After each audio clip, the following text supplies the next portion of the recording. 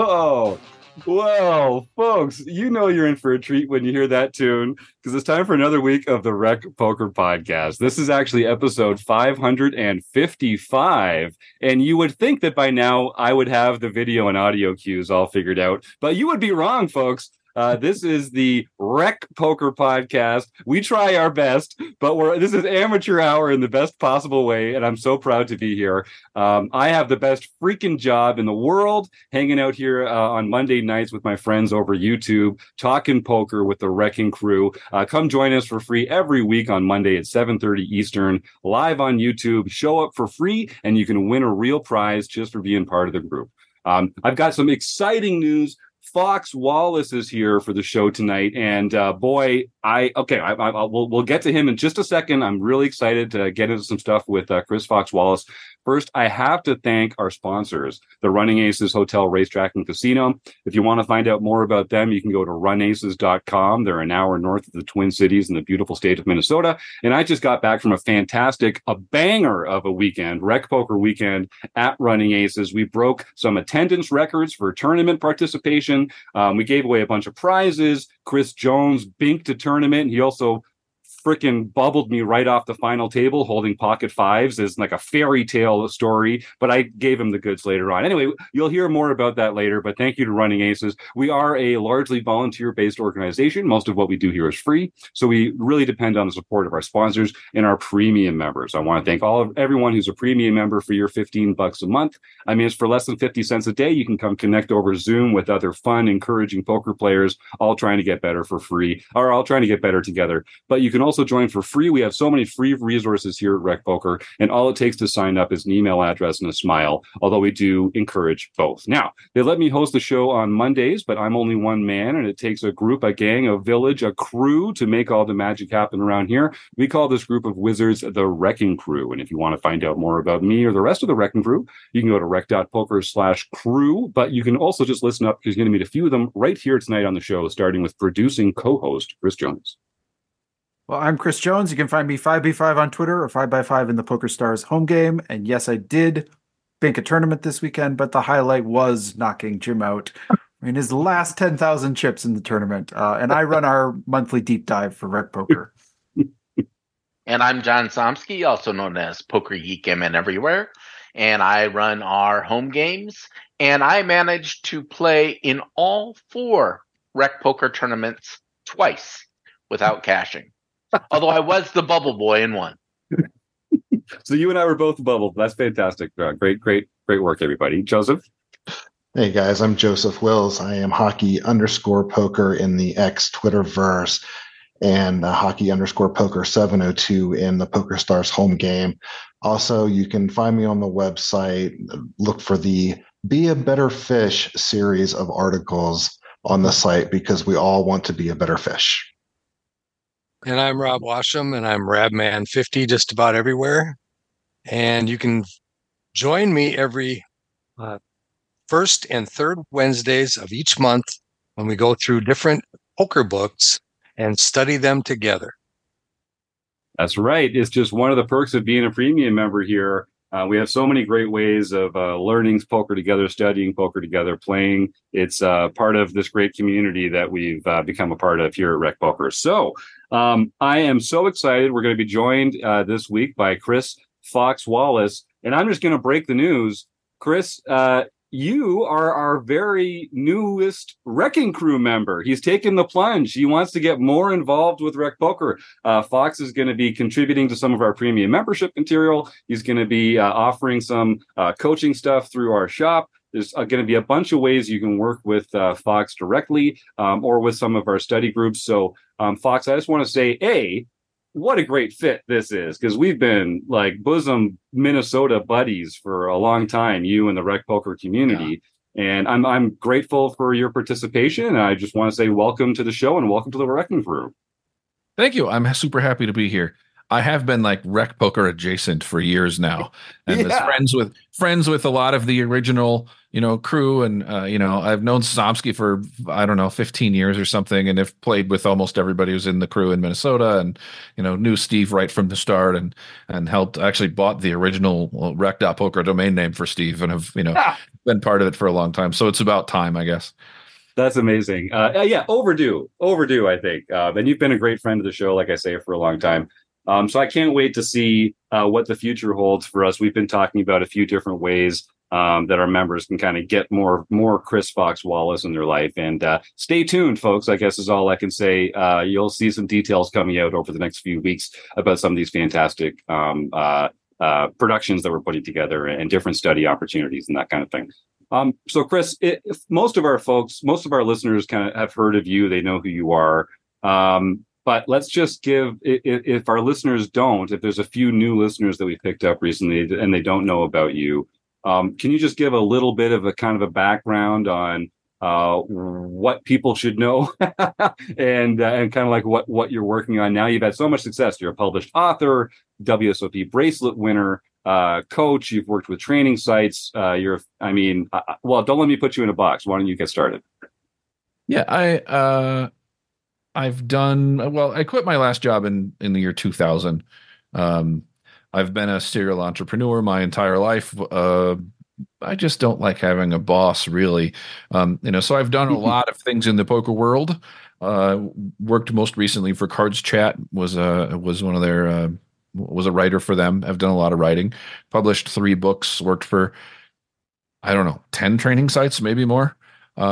You can see my content on Poker X Factor, Red Chip Poker, Learn WPT, Ivy League. I don't remember all the rest, a bunch of them. And I've trained some of the best players in the world. I have had a string over the last couple of years of like old school TV famous pros who have come to me and said, I need to learn this new school stuff. So it's been super fun to work with some of the people who were like a big deal when I was first getting started, that like, oh, if I could just play with this person, that would be cool. And now I'm coaching them. Written 3 books on the topic, made tons of training content, but mostly been a professional poker player for the last 24 years or so. And then I have all these other side hustles because I don't want to play poker full time anymore. So I love coaching. I love a little bit of playing but do a bunch of other things too. I think that's, such an important point. I did a AMA on Twitter the other day, and the question of like being a pro came up, and I was just like, oh God, the life of a full-time pro honestly sounds terrible, but the life of someone, but if you can like have playing poker be like a little piece of what you're doing, I mean, man, that's the way to do it, right?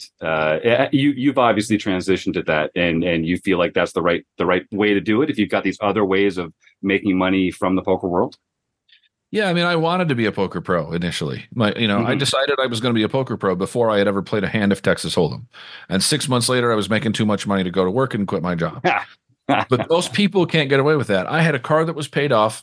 I lived in a small apartment. I didn't have a lot of expenses. I was young. I didn't have a family. I didn't have any of those things.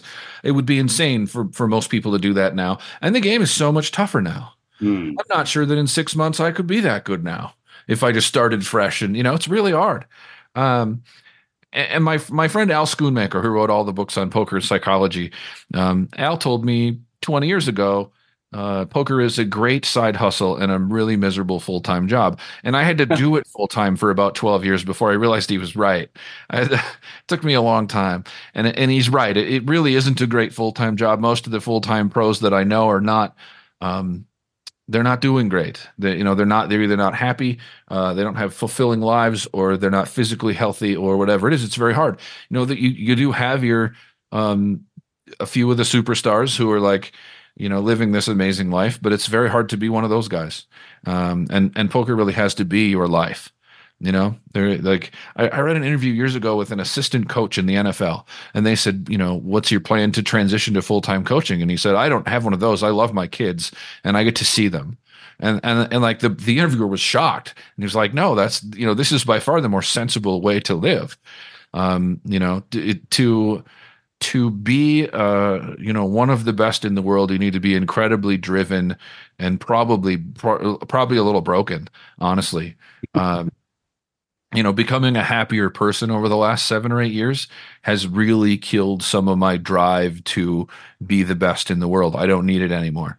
And that has really pointed out to me that the people who do need it, most of them need some help rather than a trophy. It really is like the obsession with being one of those people isn't necessarily healthy. And after my bracelet win in 2014, I considered, do I want to go on the road? I have this now. I had, at the time, I don't know, $700,000 or $800,000 in tournament winnings and millions in cash game winnings, and I could go be on the road, play everything, and be a famous poker player. And I talked to my wife about it. I talked to my parents about it just to see if the older people had some more wisdom about it. And when I kind of talked to everybody about what that life was like, they all told me, don't do that. And they were right. Those people, living in hotels and having I know a bunch of pros who live in hotels and have storage spaces in Vegas where they keep some of their stuff. And that's not a life I want to live. And eating casino food, sitting in crappy chairs, and then the high stakes world is not as much fun. High stakes tournaments can be really fun because the conversation is great and the people are very interesting. But the high stakes world in cash games involves a lot of being nice to people you don't like. It involves a lot of finding any way you can to get the whale in the game because there's only one, and if he's not there, there's no game. And treating that person differently, very differently than you would in any other situation. Just I don't want to do that. That doesn't make me happy. And I think it also must change the way that you love poker or the way that you feel about poker when it's the method of making a living, when it's something that all of your livelihood depends on, the cards going your way and not running bad and, making it. I just feel like you get to enjoy it much more when it's just a piece of the puzzle and not the whole thing. Do you think that's true? Absolutely. And really what I did for the first till I was probably in my mid 40s was ruin all of my hobbies by making them into jobs. Right. Yes. I loved martial arts, so I became a professional Thai boxer, and then I hated it. Loved music, so then I became a guitar builder and repair guy, and then discovered I didn't really love that. Did all these things, and playing music for a living too was like, this isn't what I wanted to do. These are not the gigs I wanted. This is not what I pictured. Where's my big record deal and my stardom? And all of my hobbies really have ruined and turned them into jobs until I figured out that I was doing that and that I needed to stop doing that. And now I have hobbies and I like them and I still like them 5 years later. It's great. That's amazing. That's part of having a rich, full life, right? I see we've got a couple comments in the YouTube chat already. I want to remind that if you're watching us live in YouTube, you're going to have a chance to win a prize later as part of our food bank raffle, where we offer support to food banks around the world to fight against food insecurity. And if you have any questions for Fox, please do type them into the chat. And also, Chris Jones is going to be taking suggestions of famous poker players' names so we can play Stake Study Stack with Fox at the end of the interview. So start typing some famous poker players' names into the YouTube chat and get ready for our food bank drive at the end of the show. So we've got a couple here from Troy Chapman, who I know you're very familiar with. I do know Troy. Longtime Rec Poker member and a fantastic guy. And he's also been really impactful for how we kind of work within our organization here. So great to be hearing from you, Troy. I'm glad you're able to before that, we have a visitor. Chat. Oh, hello. I told my wife to send the puppy, and if she was bothering her, she'd be on the podcast. So this is Carmen, our puppy. All right, everyone wave to Carmen. Hello, Carmen, you adorable little thing. There's a second webcam here that is pointed down, and I have an area on my desk where I can put her dog bed. And if she's sleepy and wants to be in here, I just put her up there on the desk while and then this is all set up for the broadcasts that I'm going to do, live streaming some poker, where I have the floof cam set up. So if she's in here, I can just put that on, and people would rather look at her than me, and so she'll be in the corner of the screen instead if she's around. I love it. I love it. Well, Troy's got a couple of comments in here. He says, amongst all your jobs, the one that he appreciates the most is being a tour guide for the Arts District in Vegas and taking Australians out for dinner as part of that portfolio. And he says he's just been a massive long-term fan of your books, your coaching, and encourages us to get you more involved in our mixed game mandate over here. I know, Fox, you've already joined me to record some mixed games forums editions of the podcast coming up. I know mixed games are something very close to your heart. So yeah, you've got a lot on the go. What you recently released a novel as well, and you're a successful musician, like you mentioned. Are there any? I've kind of referred to you as a Renaissance man before we got started on the show here. Is there anything that you're not particularly good at? Certainly. I've gotten better over the years, but diplomacy was something I wasn't good at. Oh, really? For a lot of years.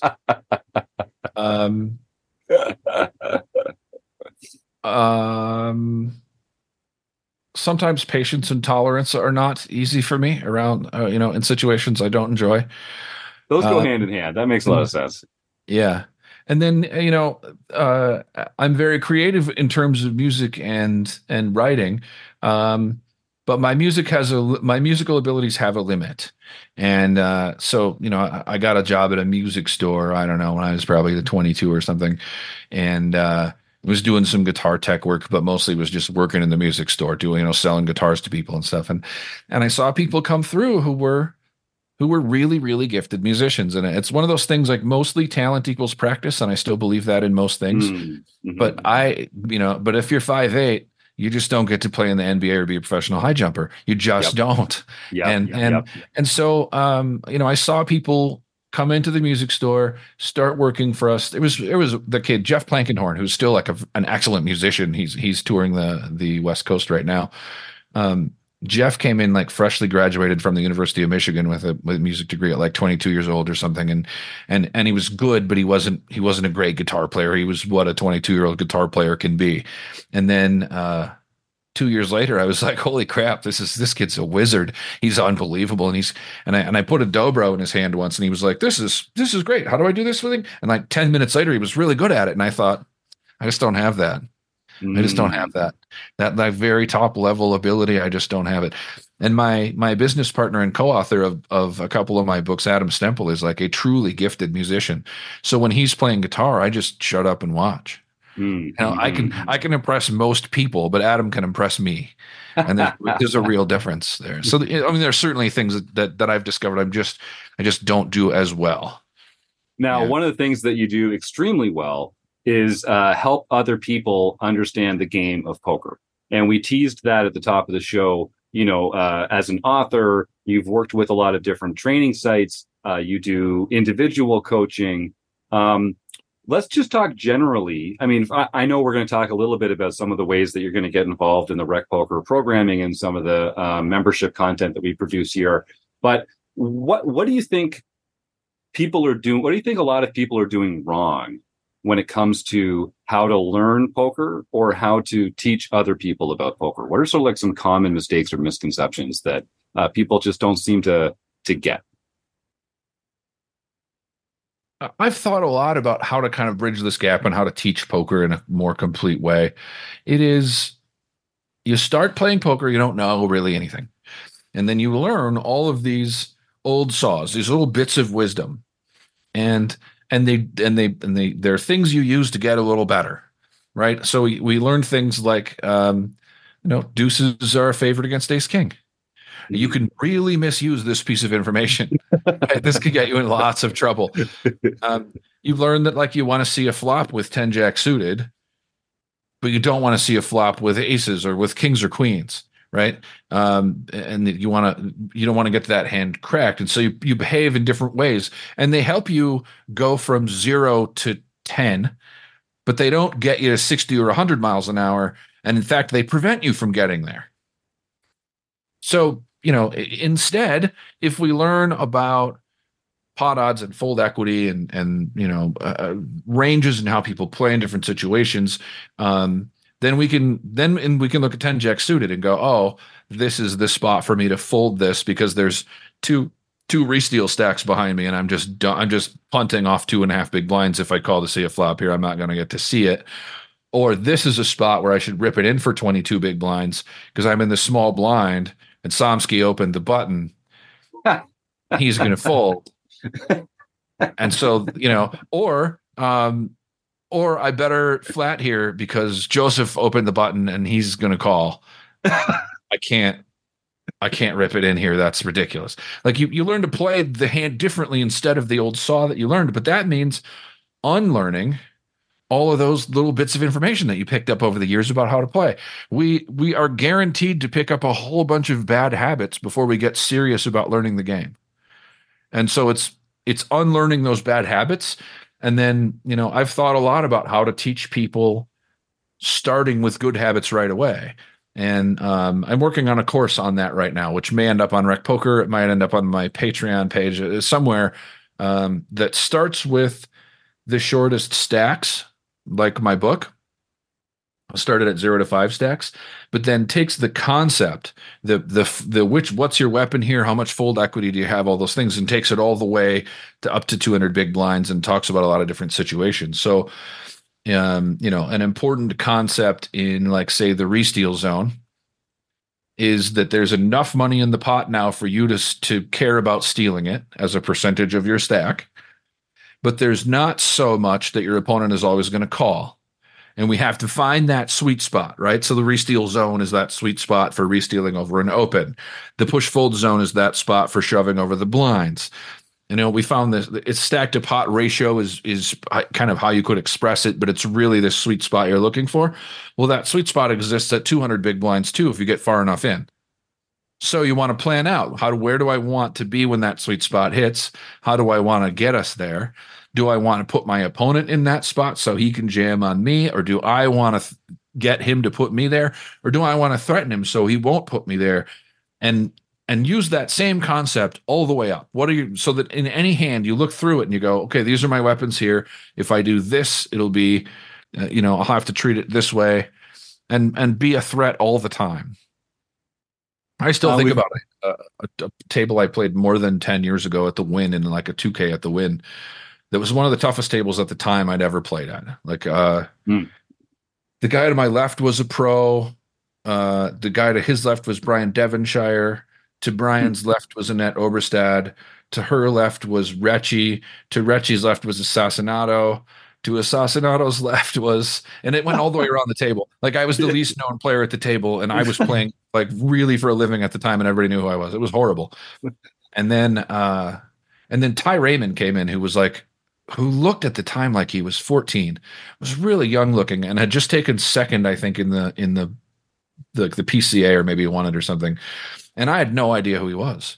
And Devo told me on break, oh, that's Ty Raymond, and who, like, that he had some success, and I came back and from break, and every bet was a threat, and he did not care if he went broke. He was like, you guys want some? Let's go. And every bet was like, he would bet a third of the pot, which back then was unheard of. He would bet a third of the pot, and you would look at it and think, oh, if I raise him about the size of the pot, he's got like 4x pot, 3x pot to rip it in. So I can't. Or he would check to you because he's got 1.8x pot, and he was going, go ahead and bet, dude. See how that goes. It was amazing, the constant threat of everything that he did. And I really have like, I would like to teach people how to do that. And it's a thing that like a lot of us do now. It was just, that was the first time I had seen it against a table of great players, used in that way. So I would like to be teaching people how to think about the game in that way, instead of trying to teach them a bunch of old saws or a bunch of rules. I would love to teach them how to think about those few core concepts that are so hard to express, but that are the key to winning. Yeah, that actually kind of takes up a question in the YouTube chat here, talking about transitioning from playing for fun and starting to look at things from a more analytical profit mindset. What are a few of the things that people have to do differently when they decide to go pro, or maybe not even to go pro, but to play more for money than for fun, to kind of slide over on that spectrum a little bit? What are some of the things that people need to do differently? I don't know if you can hear that, but it's the world's saddest puppy. No, I think we're coming through clear. Well, Fox is going to help Carmen out. I will just remind our YouTube chatters, if you've got any questions for Fox, type them right into the chat there, and we'll make sure that we ask them. And if you're here on the Wrecking Crew panel in the podcast, just unmute and we'll get you on there. Oh, and I'll remind our listeners, if you're a premium member and you're listening right now, Chris Jones is going to be hosting the deep dive seminar recording session as soon as shortly after the podcast. So if you're a premium member and you're listening live, don't forget to jump into the deep dive with Chris. That's one of the best things that we do here at Rec Poker. There she is. They're back. Jet, that's like a disarmingly cute dog. Yeah, she's ridiculous. It's ridiculous. Yeah. She's so cute and also like mild mannered and friendly that we can't even go places. People cross the street and to like want to meet the dog, and like it's wonderful to take her through a group of people and just watch people like smile and dance a little bit through the day after they see her. She's amazing. I did not want to dog, but I like this one. There's no substitute for good dogs. Dogs are the best. There's no doubt. That's right. So Chris, we got interrupted there, but talk to me a little bit about the change in mindset from being a fun recreational player to taking it more seriously and caring more about actually winning money than having fun. Because I do think there's a bit of a trade-off there. You kind of have to decide, am I playing for fun or am I going to have less fun because I'm focusing on results more? What do we have to think about when we make that switch? For years, I thought that way. And I would tell my students, okay, if you're going to be serious about this, then you are trading some fun for money. And I no longer think that's either true or the way to look at it. One of the two. You're having a different kind of fun now. It's a better way to look at it. There's a lot of research on the words that we use matter in how we think, and that we should, can be considerate of that. I quit nicotine a couple months ago, and I had a friend who told me, "Don't say you're quitting. Say you have quit." And it actually matters. It actually matters in how your brain sees things if you think that way. So I think we should say fun in poker is different now. It's not gambling. It is what can I do in this situation? It is solving mysteries, solving logic puzzles, finding ways to handle different situations. It is now a game of puzzle solving, and doing the right thing and making money is the fun part, and making good decisions is the fun part, and gambling isn't.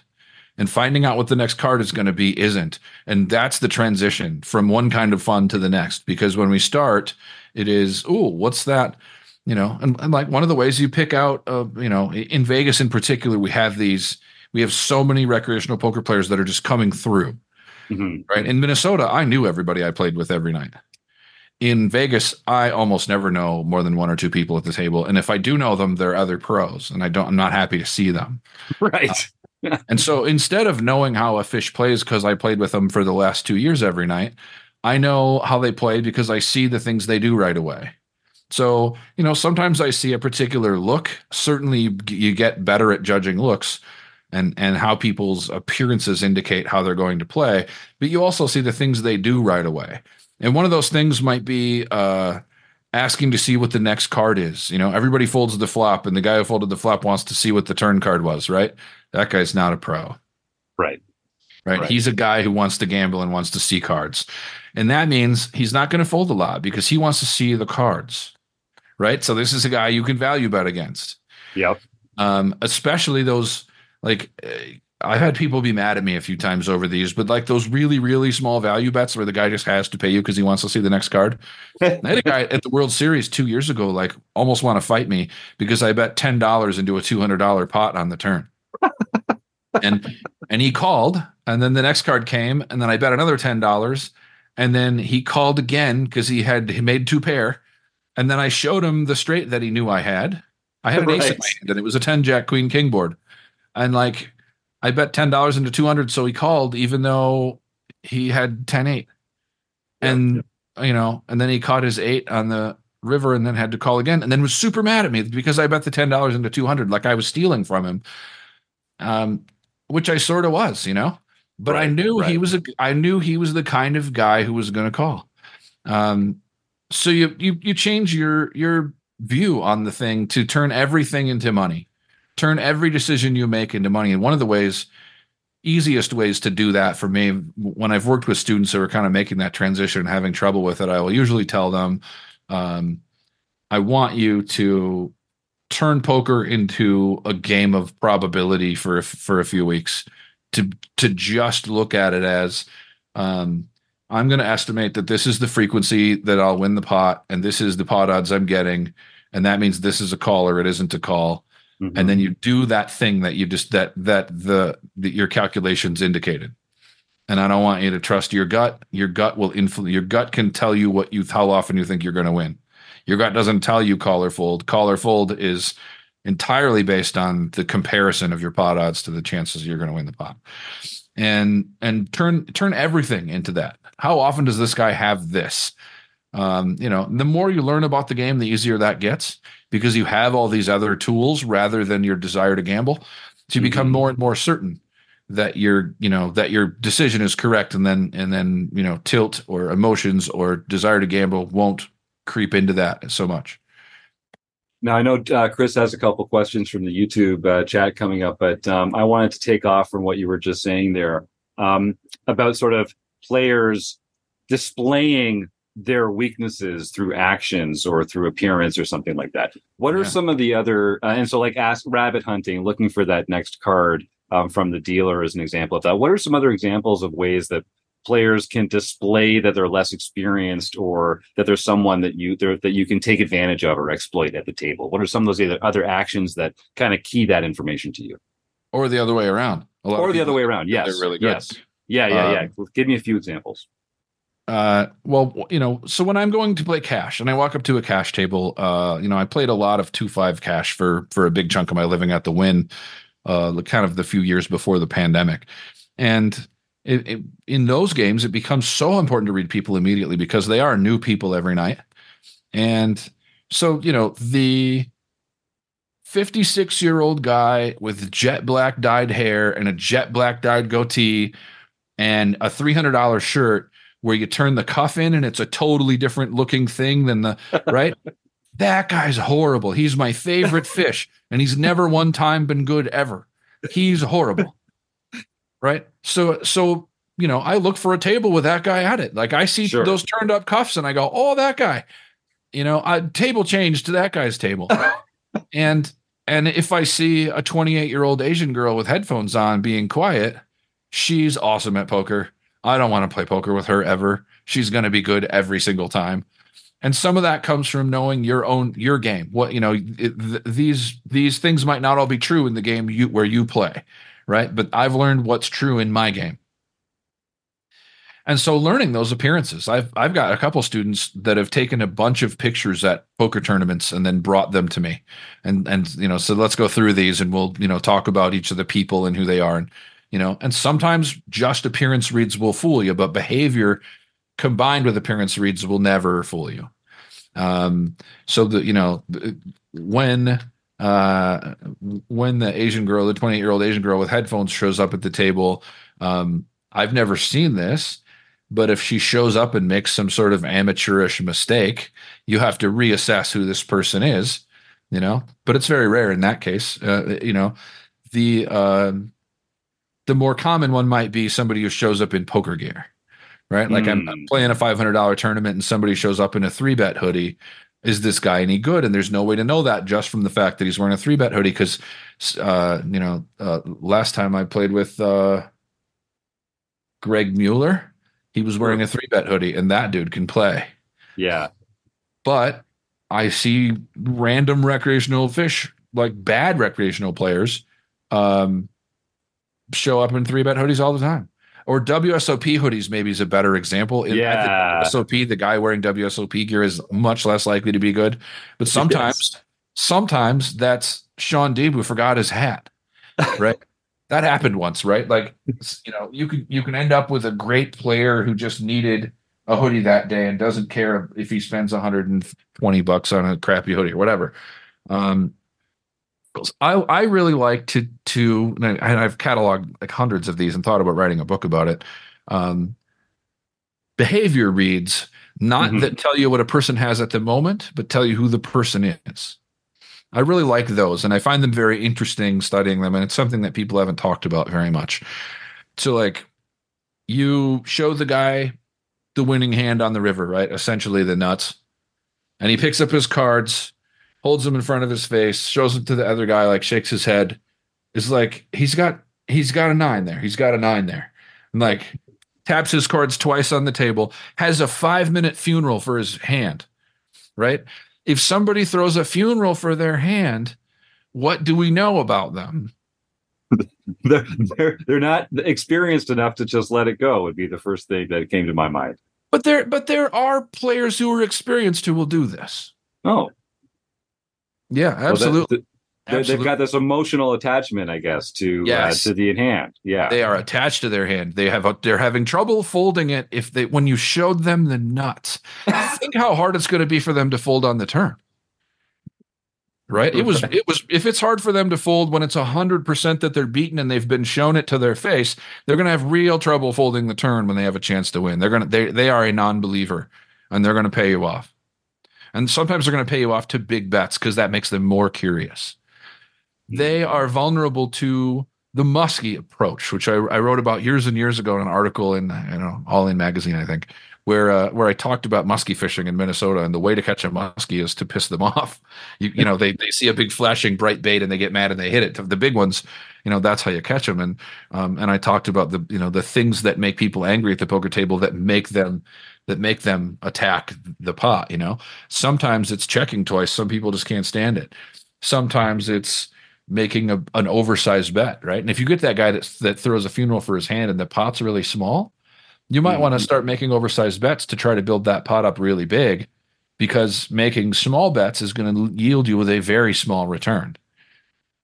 So whereas with a good player, if you start making those big bets, you're never going to win a big pot from a good player unless unless it's super cooler. But from that funeral, from Mr. Funeral, you're going to see I know it's ridiculous, right? You're going to see a call from that guy who just gets stubborn and wants to know what the next card is. Yeah. I like that. Mr. Funeral. I like that. Yes. Yeah, exactly. And we can look for behaviors like that. The way that people look at their cards, the way they hold their cards, the way they fold their cards, the way they stack their chips, the way they shuffle their chips, the way they talk to the dealer, the way they talk to people. Who is this person? And I send a lot of my students on these, I call it side quests, to do secret interviews. Go talk to some people out in the world. They should not know they're being interviewed, but that's pretty easy because when you ask people questions, everybody wants to talk about themselves, right? That's why it's so easy to get us on these podcasts, really. Because poker pros all just want to talk about ourselves. And so you can standing in line at the bank or next to somebody on the train or whatever it is, just start asking people questions, talking to them and asking them questions. And at the end of this very short secret interview, I want you to look at what they look like and all the information that you could gather. And without them having any idea they're being interviewed afterwards, I want you to answer all these questions. And it'll be like, how much money do they make? How are they socially, right? Are they conservative or extravagant? Who did they vote for? Where do they live? Where did they grow up? What kind of family did they grow up in? I want to know how do they feel about gambling? What kind of poker player are they? I want to know about all these things soon as possible in this interview. And by the end of the interview, I want you to know all these things, and that includes appearance. Right? If somebody tells you that they're a farmer, but they're wearing the $300 shirt, then they're not a farmer. They're a guy who owns farmland and pays people to farm it, and they make a lot of money, but they don't actually farm. Right? So they're not. So when this person says they're a farmer, that tells us, well, I know he's not actually just a farmer. So that tells me he feels like people will have more respect for him if he says he's a farmer than if he says I inherited 12,000 acres from my grandfather, and people farm it and pay me money to do it. Right? Like he's saying that he's a farmer when he's not, and that tells you a bunch of things about his personality, right? If then you ask him about something and he mentions, if he mentions going to church, if we combine church and farmer, we get Republican 90%. If he says something about Trump, if we combine Trump and farmer, we get churchgoer 90%. That's right. Interesting. Yeah. If instead he says something about a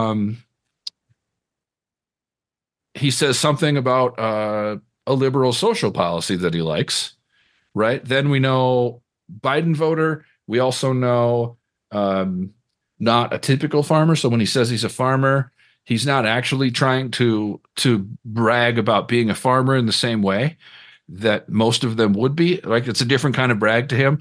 For him, it might be, I'm a farmer and I'm different than other farmers, and he's proud of that. That might be like part of what he's doing. But we, and then if he says he's got a couple daughters and he's really proud of his family, and they live in Omaha. Right now, he's a family man because he chose to mention it and talk about how proud he was. Right, a lot of guys don't do that. And he lives in Omaha, so his farmland is probably close to Omaha, and he is in fact somebody who owns a bunch of farmland. But he might have, right? If he said he lives in New York City, now he's just a person who inherited some farmland for sure. Mm-hmm. But if he says he lives in Omaha, maybe he's a person who worked a farm for a while, was a really good business person, built it up, now just pays people to work his farms. Could be a different thing. If he instead lives in the middle of nowhere and talks about big cities like he doesn't like them much, then we go back to Trump voter, right? Don't like big cities, is usually conservative voter. Yep. And we think, oh, this guy probably is a good hard-nosed business person who is in fact farming, but he's got money and he's proud of it. This is like, and we already know Trump voter and farmer, so probably churchgoer.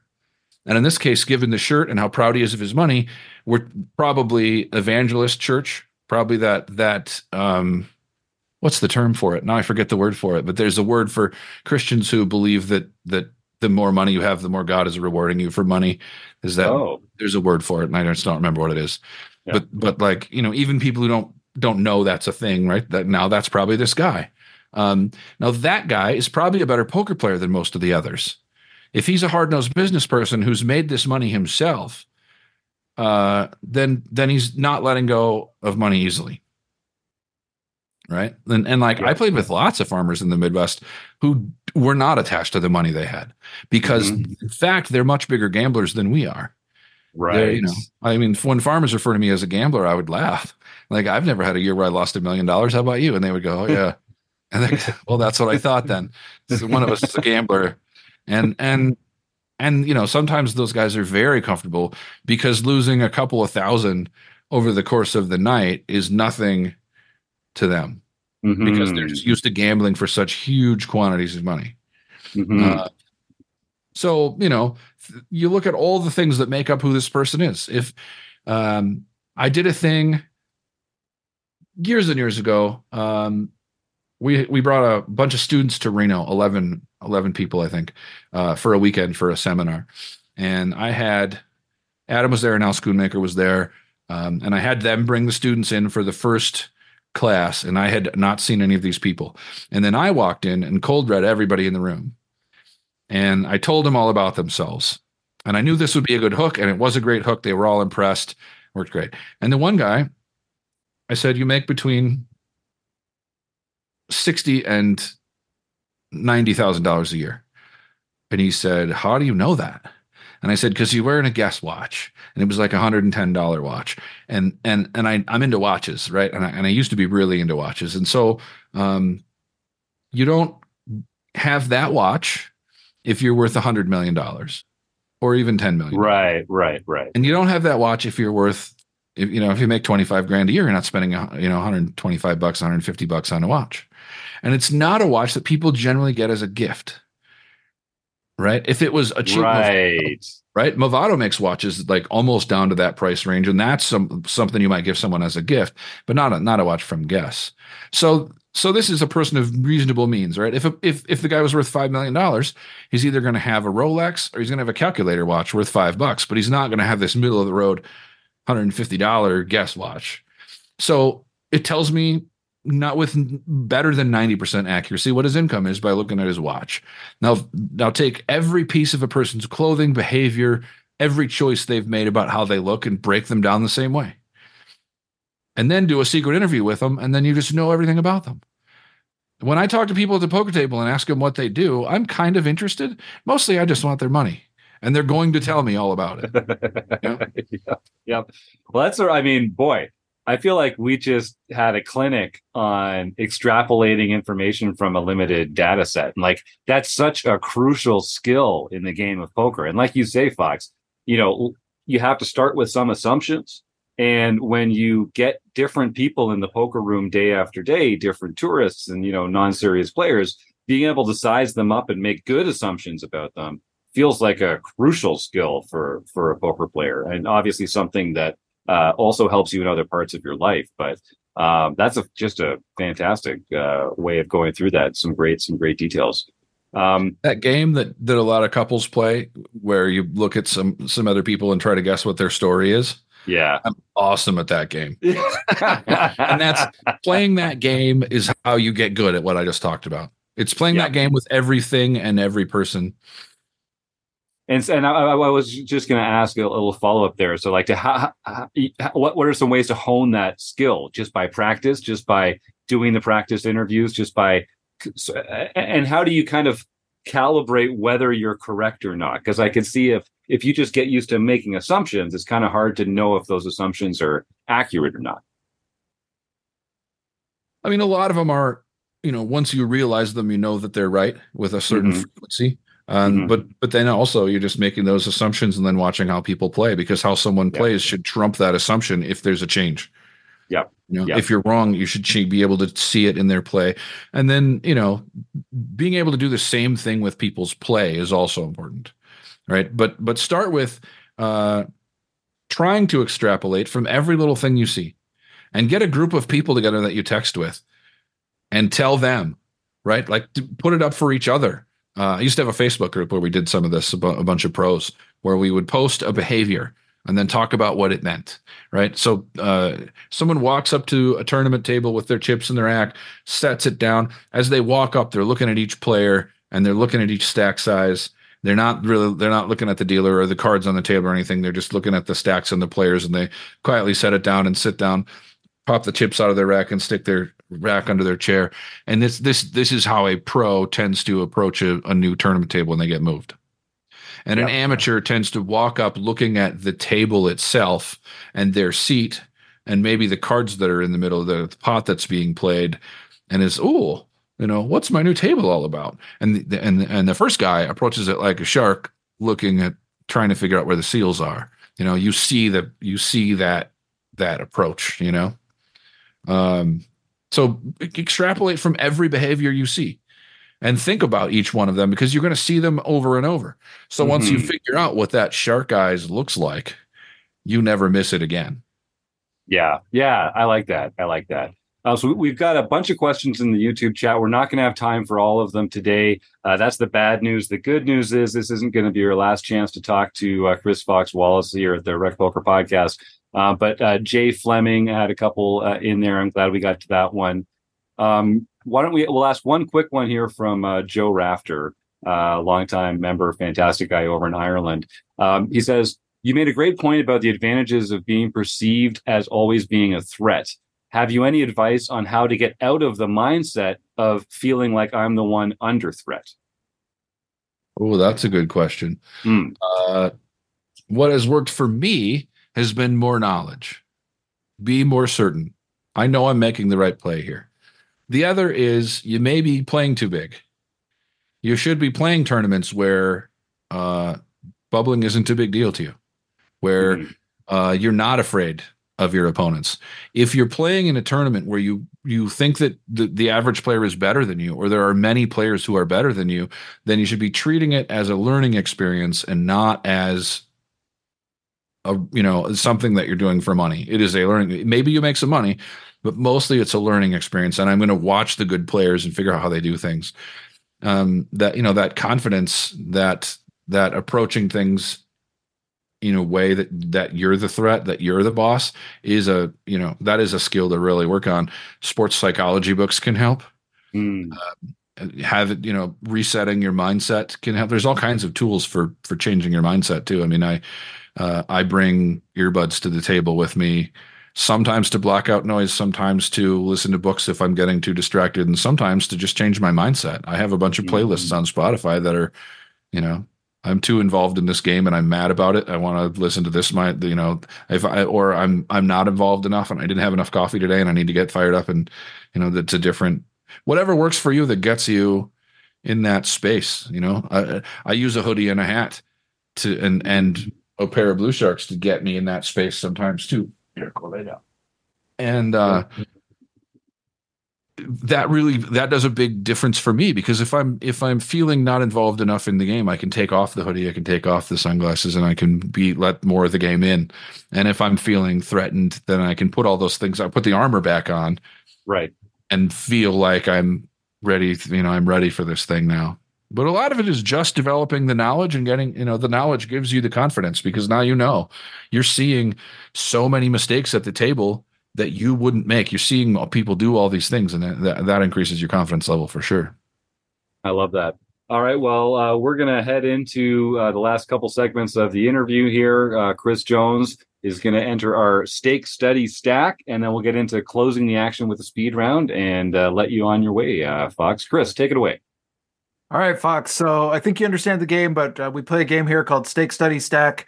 I'm gonna give you three names. Most of them came up during the show today. You're gonna pick one that you would like to stake in a cash game or tournament, one who you'd like to study with, and one who you'd just like to take all their chips.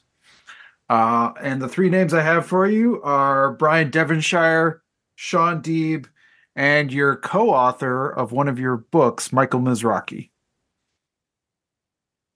Oh, Deeb is the tough one there, because I would like to study with him because he's so sharp. I mean, there's like no chance that he's not one of the 5 best players in the world, but it's so much fun to stack him. And staking him would be awfully valuable too if you could. I guess I would stake Devonshire. His results in tournaments are quite good, and I feel like he's one of those people who, if he's got somebody backing him, he feels extra responsible for making that person money. I would stake Devonshire, even though he's been out of the game for a while. He's still got the moves. I'm sure he still plays here and there. And I would stack Mizrachi. I like Michael. He's a funny guy, and it would just be fun. And it would allow me to study with Sean Deeb, who's just a wizard. Love it. There you go. Nice. Sean's incredibly sharp. And playing with him is so interesting, because it's almost like he can't slip. Like he just doesn't have any interest in slipping. So while he may not make some of the very creative plays that a few of the other great players do, he just doesn't slip. He just doesn't. That's fun. Good answer. We'll be tagging those players on Twitter when we release the episode. So great. All will be revealed. All right. So we're going to enter the speed round now. We like to call this closing the action. So Fox, I'm going to ask a bunch of questions. We're looking for rapid fire answers, and you can say pass. So if you're having trouble coming up with a quick response, you can say pass. Okay. Let's get started. We'll start you off with an easy. Oh, no. All right. We're on Carmen duty first. Puppy priority. I love that. I love that Fox's wife was like, "Hey, Chris, you're doing an interview, but you gotta take the Have this dog. Yeah. It was probably more the dog's decision, Yeah, actually. yeah. And Jim, I have a bonus question for the speed round when you're done. Okay. All right. Sounds great. We'll put that in last then. All right, we're going to start with an easy one. We're going to start with an easy one, Chris. And speed is of the essence here. So, what is your favorite poker hand? Aces. Is poker a gamble or a skill game? Skill. What is your biggest poker pet peeve? People bumping into my chair when they walk by me. Oh, God, I hate that. What's your favorite non-poker book or one of your favorite non-poker books? The Road by Cormac McCarthy. Nice. Is Die Hard a Christmas movie? Yes. Is Ace King a drawing hand? No. Are you pro chop or no chop? Pro chop. One of your favorite musical artists? Jimi Hendrix. What player type are you? Yes. What's your favorite color? Blue. Is a hot dog a sandwich? No. Should vacations be lazy or busy?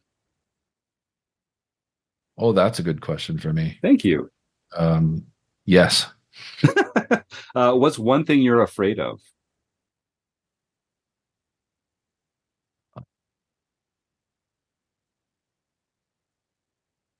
We stumped him, gang. We got him. Yeah, I got nothing. They're coming up on pass. I love it. That's good. That's what pass is for. What's your personal favorite mixed game? I know you enjoy a lot of mixed games. What's your favorite? Super Stud 8. Yellow light coming up. Slow down or speed up? Bunch it. What's your favorite? You're a child. It's the holidays. Back in the day, your favorite childhood holiday meal. What is it? Bluegills at my grandparents' house. Register early or max late reg? No. Who is your poker nemesis? Paul Volpe. All right, Joseph, you had one to throw in at the end. Yeah, using a card guard, does that categorize somebody as a fish? No, but it increases the likelihood. All right, and that's the end of the speed round, but I do have one more question for you before we let you go. What's one thing that the poker world needs to do differently? And you take a little time with this if you need to. Yeah, I mean, I could spend all day on this because I have I know a very strong opinion about it. I love our local card rooms and casinos. They are wonderful places. If you are a person who runs a card room or owns a casino, please tune off now. We're being held hostage by these fucking places. Poker doesn't belong in these places, and it is costing us so much money that they spend lobbying money to keep us in these places. A poker tournament is not different from a 9-ball tournament or a Scrabble tournament and should be played in the same places. And if it were, we'd be playing at the convention center this weekend at the Red Bull Open, where my entry would be free, and there would be $1 million added to the prize pool. I like the way you think about it. Poker, everything would change about poker if we could just rip it out of the casinos, but they will never let it go. That's probably not even a realistic thing to talk about. They have all the money to do the lobbying. They have all the power, and politicians don't know the difference between poker and, I mean, how many people do you meet and you go, I play poker, and they go, oh, do you count cards? Right. People don't know the difference in that this game we play is different from, mahjong tiles or slot machines or whatever. They don't know the difference. So we're going to still, end up in these places. But that's the thing that poker needs to change. And if we can't change that, if that's just not realistic, then we need some sort of feeder system that really works, that gets new people interested in the game. The poker boom was not because of lipstick cameras in the WPT, though that helped. The poker boom was not because of Texas Hold'em becoming the game, though that was important. It was not because of the World Series of Poker and Chris Moneymaker, though that was nice. It was because people could start playing for 1 cent, 2 cent on the internet. That's when the poker boom happened. Look exactly when online poker started and watch the poker boom skyrocket from there. That is what made all the difference. And people cannot do that right now in most states. And even in Nevada, where we have WSOP.com, there are a bunch of hoops you have to jump through that you didn't have to when I started playing poker. I mean, rather than go provide all my ID at the cage in a casino and all that stuff, you know what I did? I went to Party Poker and I gave them my email address, and they sent me $50 for free and said, welcome. Right? That's what we need. We need online poker to come back, and we need it to be friendly and low stakes. We need some competition, and to have those low stakes friendly games where people can start playing and work their way up, and just learn about the game. If you can play for nickels and understand how the game works, then you're not intimidated to walk into a casino. People I know that don't play and have never played will usually tell me I just wouldn't know what to do, and I would be intimidated walking into a casino and seeing. And if a brand new person who didn't know anything about poker sat down at a 2-5 game tomorrow at the Wynn, half the people at the table would be rude to them because they'd be mad. Yeah.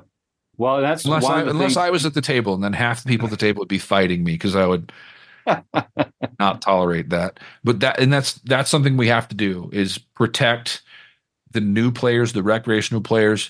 Even if somebody's the worst, most frustrating player in the world, we shouldn't be attacking them for their play, and we should be actively defending people who are attacking them for their play. Like it's not enough in my world to not verbally attack women in the poker room.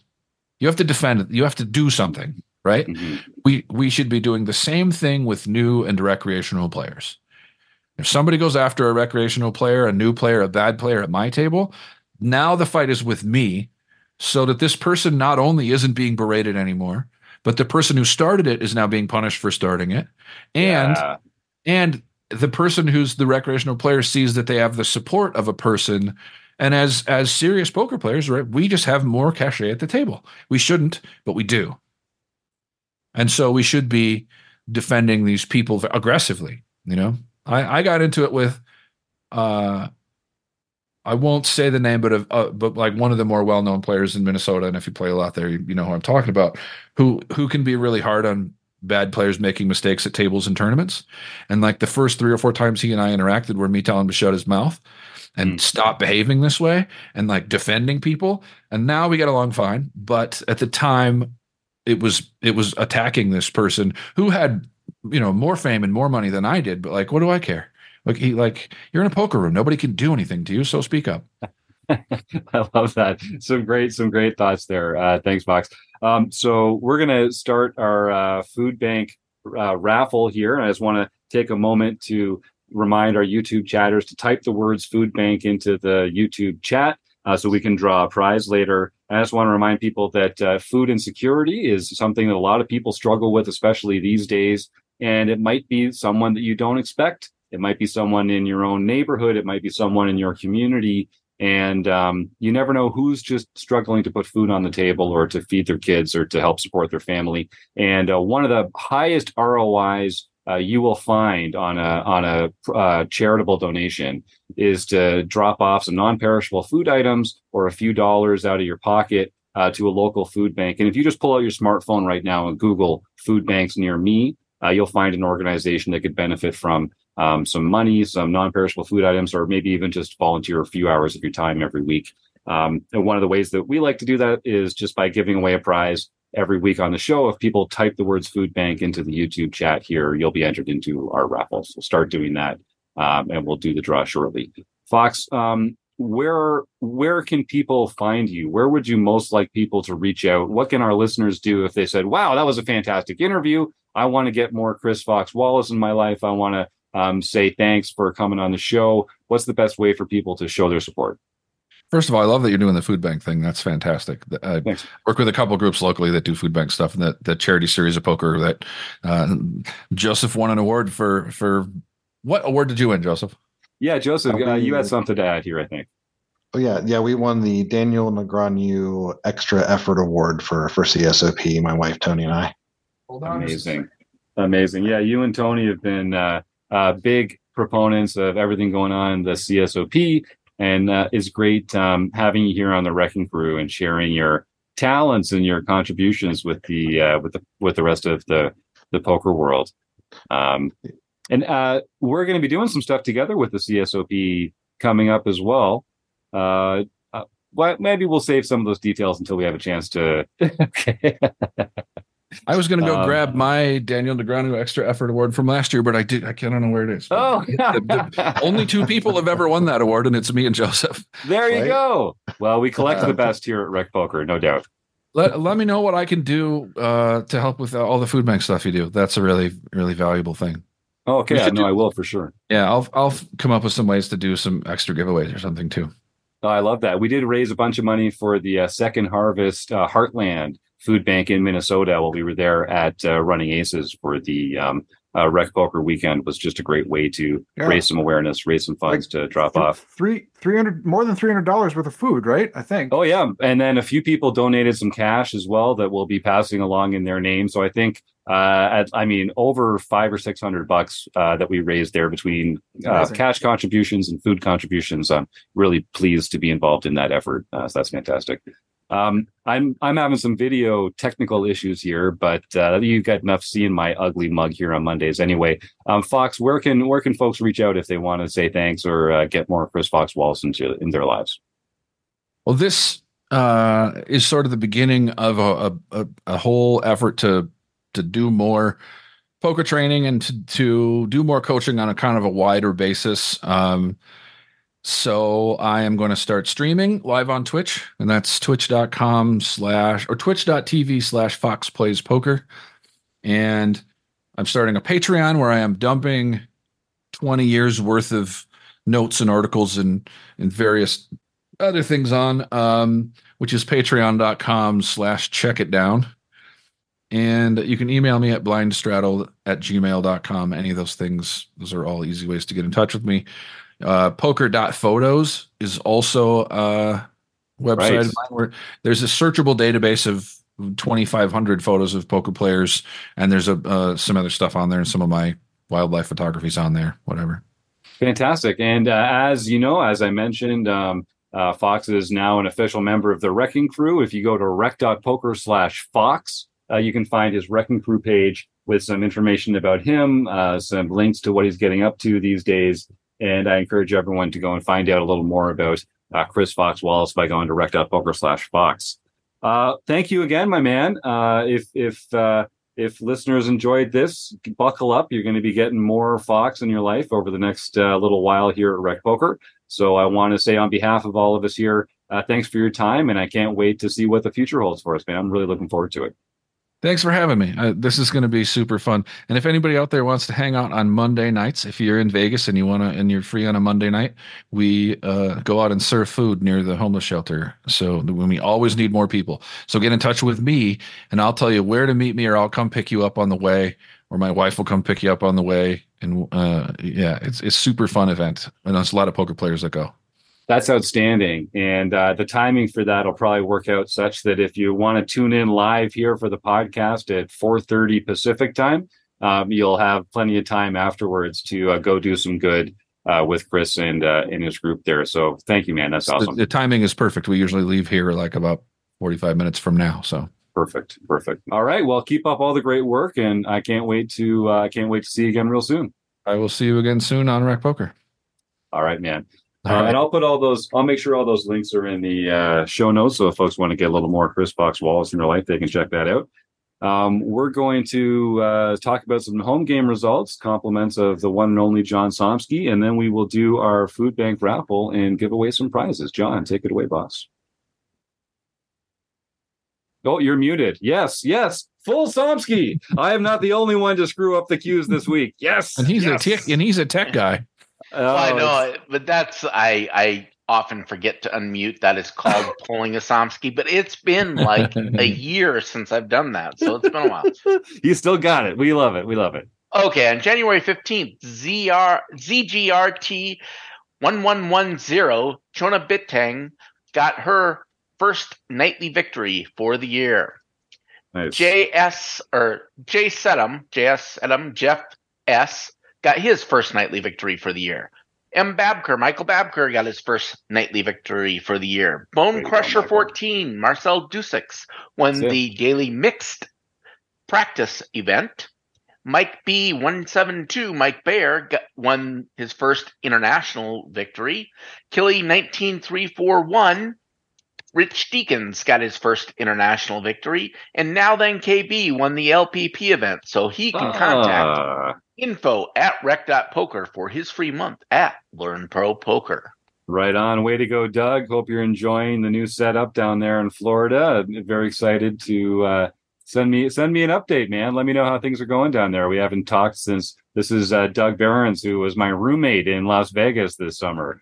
Hope things are going great, and glad that you're still kicking butt here in the Rec Poker Home Game Club. And when Fox was mentioning earlier, people, new players finding places to learn for free or for cheap stakes, and that's what this Home Game Club is all about. Is play money chips, but the prizes are real. The battle is real. People don't come in and just donk it off. This is for serious players who are trying to practice and get better together. And it's a fantastic way to get some reps in, to work on your strategy before you go out into the live card room. People that find that environment a little intimidating or don't feel like they have enough experience to really be a boss in the live streets, join the Home Game Club. It's free, and it's a great way to get some experience there. Joseph, did you have something? Yeah. Just the 2 to 7 single draw on Wednesday was fantastic, and I think that was the practice tournament. But it definitely helped out a lot. So, that was great.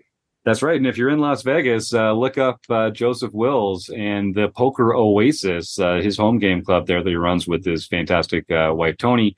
I can speak from experience. It's a great way to go splash around in some low stakes mixed games, some low stakes, no limit hold'em, and meet some fun people and practice a little bit. It's a fantastic club you got there. Thanks. All right, so Chris Jones, you've got the Diso cam out there looking through the YouTube chat. I only see a few people that are entering the food bank drive. I see Joe. No, who's the first one here? Joe, then K Poker Wannabe, then Jay Fleming, then Troy Chapman. That's 4. Is that what you see as well? All right, so we're doing the pyramid die. 4-sider I got. All right, are we ready? Who's it going to be? Let's find out. It's a 3. It's a 3. It's hard to Jay put this one on Fleming. camera, but it's a 3. There you go. Yep.